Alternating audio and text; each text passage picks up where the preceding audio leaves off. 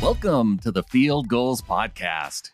We are getting down to it, the end of the 2020 NFL season, which means we're coming to an end with my chats with Anthony Knockreiner as I go on his show, The Knock on Sports, throughout the season to talk Seahawks, to talk football, especially through the playoffs. And in my chat with him on Friday, we talked about the Seahawks' new offensive coordinator.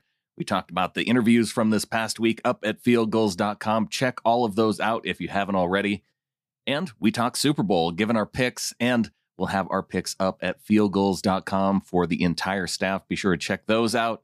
Anthony and I are planning to talk again next week after the game to recap that. We'll see if that goes through, if the Bucs lose, how much you'll still want to talk about that, but we will see. Got other stuff planned throughout the week next week, so stay tuned. Be sure you are subscribed to the show, sbnation.com/NFL podcasts, or just search for Field Goals where you listen to your podcasts. Here it is, my chat with Anthony Knockreiner on the Knock on Sports. It is Super Bowl week. We're only a couple of days away from Super Bowl 55 as the Kansas City Chiefs get ready to take on the Tampa Bay Buccaneers. And joining us right now on the Whitefish Credit Union Hotline to talk all things Seattle Seahawks, as well as break down the Super Bowl, is my good friend Brandon Schultz from the Seahawkers and Field Goals podcast. Brandon, it's great to chat with you once again, man. Hope you're doing well. Anthony, it's here. It's coming to an end. The entire 2020 football season. We can pretty much count in terms of hours now at this point. Yeah, pretty much. And I'm starting to feel a little more nervous about the game. And I kind of had the thought that it would be, all right, Sunday morning, I'm going to be nervous all damn day. And now I'm like, oh, crap, it's starting on Friday. Yeah, you don't want it to start on Friday. Usually Sunday, once you start the pregame and turn that on, then that's when the nerves, you can expect that to build. But yeah, if you're starting this early, then you might have to figure out something to do here between now and then. Very true. Very true. Brandon, before we dive into the Super Bowl, because we're going to get your thoughts on that game here in just a little bit, let's talk some Seattle Seahawks business and news. Offensive coordinator has been hired. Shane Walder has been hired as the offensive coordinator. Brandon, what are your thoughts on the new OC? Yeah, Shane Waldron, he comes from the Los Angeles Rams. He was their passing game coordinator there, and he's also bringing the run game coordinator, who will be the assistant offensive line coach. And so, yeah, the Seahawks looked within the division and getting a guy from an offense that they've really struggled to face off against. And it's, from all accounts, it sounds like Russell Wilson's in on this. Pete Carroll's all for it. And, he's looking for that type of balance between the run game and pass game. Now, when people think balance, do they think, he's got to go 50-50 of run pass? No, I think he's looking for, just the right amount to so that way defenses are on their toes. I think the way that defenses played the Seahawks in the second half, they were playing the pass because there wasn't that threat of the run. So you could see the Seahawks were off balance late in the season, and they just needed to run the ball a little bit more, I think, to open up the passing game and have that be more effective. So that's now going to be the task for Shane Waldron. And I'm optimistic, but there's a lot of risks that go along with it because he's a guy that hasn't called plays for an offense yet. And so this is going to be his first time doing that. Obviously he's in on the game planning, but that's obviously a big part of the job, and it's an unknown at this point. Now, I was about to say, this is a name that's really not a known name. This isn't a big, okay, hey, this is a cool offensive coordinator. Hey, we know what he's done before. This really is an unknown here. And obviously we're not going to know anything until next football season when we see him actually call plays. But were you surprised that they went this route? I don't think I was surprised necessarily because there's so many different ways they could go. And the downside about going with a guy who is a known play caller is that generally he's been, if he's had success as an offensive play caller, then he's been promoted to a head coach position, a guy like Doug Peterson.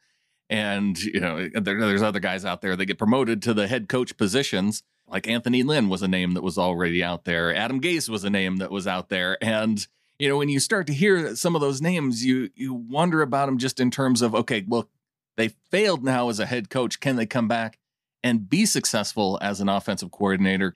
I don't think a guy like Gase would have had quite the team buy-in. So there is risk with going with an unknown, but I think you also have that potential upside that you don't necessarily have with bringing in a head coach who's failed.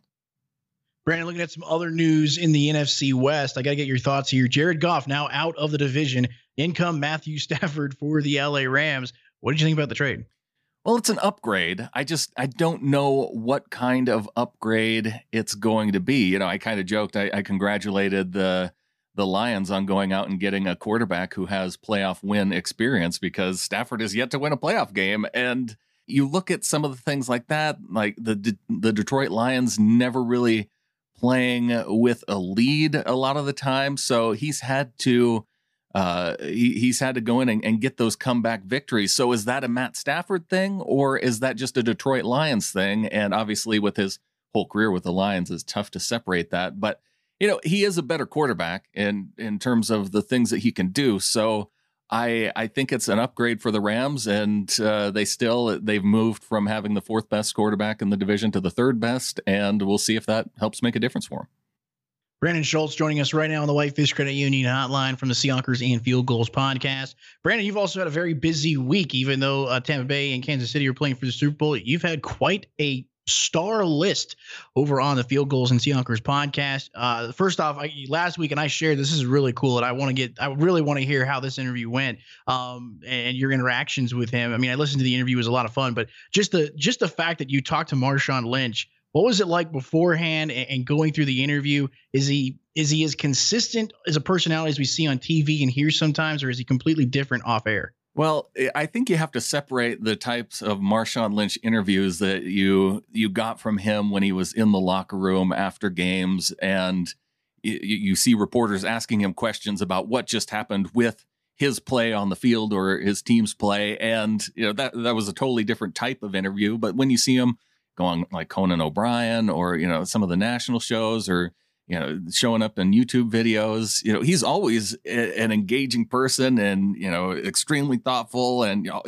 he cares so much about doing stuff within the community. So there's really two types of Marshawn that you get. And I was fortunate that I got the second one, because, yeah, just, you know, hearing talk about, you know, some of the things that he's doing right now with Subway, and you know it's really all about helping kids, which is one of the big things that he's all about is helping out in the community. So you know, it was good to get some of those stories from him, good to hear him talk about, you know, some of his experiences with the Seahawks too. I talked to him about Aaron Rodgers and an experience after, you know, his last game in a Seahawks uniform. So yeah, just cool to hear him, you know, talk about some of those types of things. And yeah, he couldn't have been nicer. What was the one question, and maybe you got it in, but what was the biggest question you wanted to ask Marshawn? Well, the biggest question was the one right off the get-go, because I have a friend who I work with who is down in the Oakland area. She actually lives in Oakland, and her son did a football camp with Marshawn. And so, you know, just knowing that we had this kind of connection, he's done Marshawn's football camp. It turns out that he actually signed a photo for Marshawn and gave it to him, and Marshawn remembered that moment. And so I wanted to ask if he still had that photo, and it's kind of started off the interview, and it got a good laugh of him reminiscing about this particular moment at his football camp where he lined up across from the kid and they're doing blocking drills, and Marshawn ends up, you know, pancaking the kid and, you know, like jiggling on top of him. And it's kind of a funny viral moment if you haven't seen the video. The post is up at fieldgoals.com and it's linked to that video too. And so that was kind of where that all started. And just to get his reaction from that moment was fun. Now, you also talked to Shaquem Griffin. You also talked to Lofa Tatupu as well. What was it like to talk to those guys? Yeah, Lofa was fun because, you know, he kind of goes back to that Mike Holmgren era, and, you know, just hearing some of we went back and talked about the 07 team. And one of the things that really jumped out to me was just how much he can recall. Like we got to talking about the Seahawks 07 team and the amount of talent on that. And then it catapulted him into thinking about some of the other teams from that 05, 06, 07 era that didn't have a chance to compete in the Super Bowl that were really, really good. And then he got to reminiscing about the Pro Bowl in that 2007 season and how the Cowboys had 11 players on that Pro Bowl team. And he listed every single dude from the Cowboys on that Pro Bowl team. And just the recall that he had on, you know, from those moments and just talking about some of those years and getting his thoughts there were really fun. So, yeah, talked to two former players and then Shaquem Griffin, one current player. And one of the things that blew me away talking to Shaquem is that of the Seahawks players on the active 53 roster this year, only 6 of them were actually on the 2016 team that won the NFC West championship. So, that's 46 guys, 47 guys that were brand new to winning an NFC West title on the Seahawks since last time they did it. And just when I thought about that, that kind of blew me away. It's just, this is a relatively young team or inexperienced in terms of winning with this organization. And so just to get Shaquem's thoughts on actually getting that accomplishment, getting the NFC West title was kind of neat. Right now, we are with Brandon Schultz from the Seahawkers and Field Goals podcast. Coming up next year on the Knock On Sports, we'll get his thoughts on Super Bowl 55.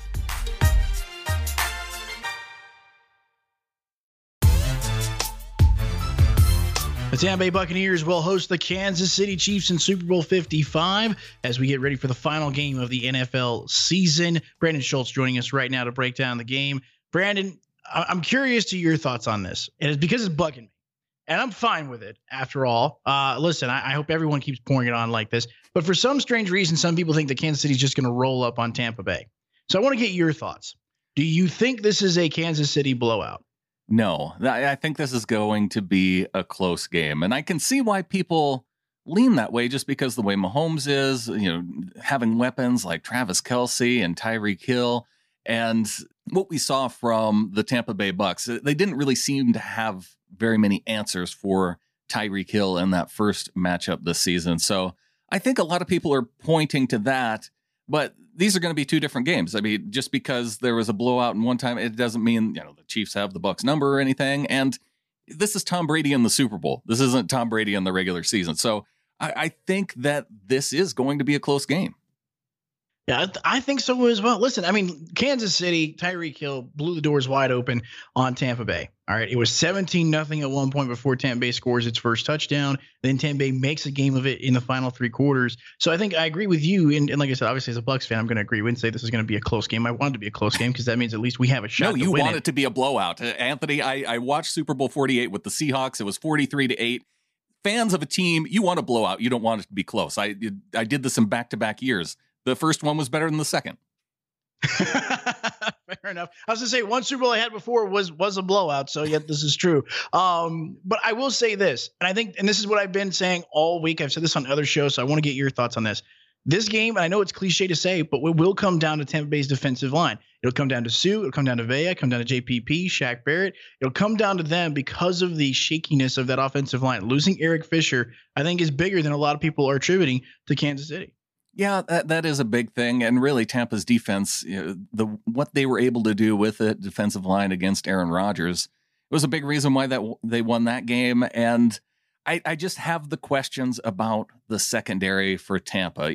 Where are they going to really direct their focus? Because there was more focus on Kelce in the last game when it maybe should have been on Hill. And so maybe if the safety helps over on that side, that's going to make the difference in how they defend the Chiefs this time. But, Kelce is a guy who can tear you up too. And you really have to make sure, when he is on the line, are they going to have a defender lined up opposite from him that's going to put their hands on Kelce, not give him those clean releases off the line, because they have that chemistry, Mahomes and Kelce, that he can, if he gets that clean release, then he's finding a way to hit Kelce in stride. He can get yards after the catch, so they can beat you that way too. And I think that's why the Kansas City offense is so.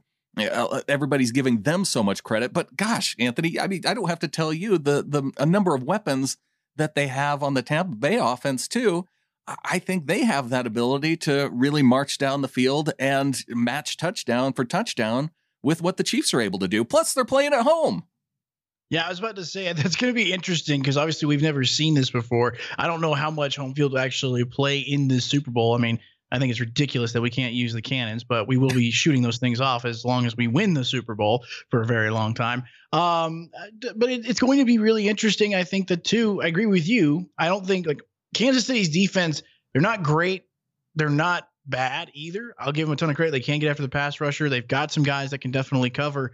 But let me ask you this, Brandon. Right now, if you had to look at which matchup is could favor which defense, I think Tampa Bay's defense can stop Kansas City on a couple of occasions. Whereas Kansas City's defense, again, if Tampa Bay has to rely solely on the pass, I think they have to be able to run the football as well.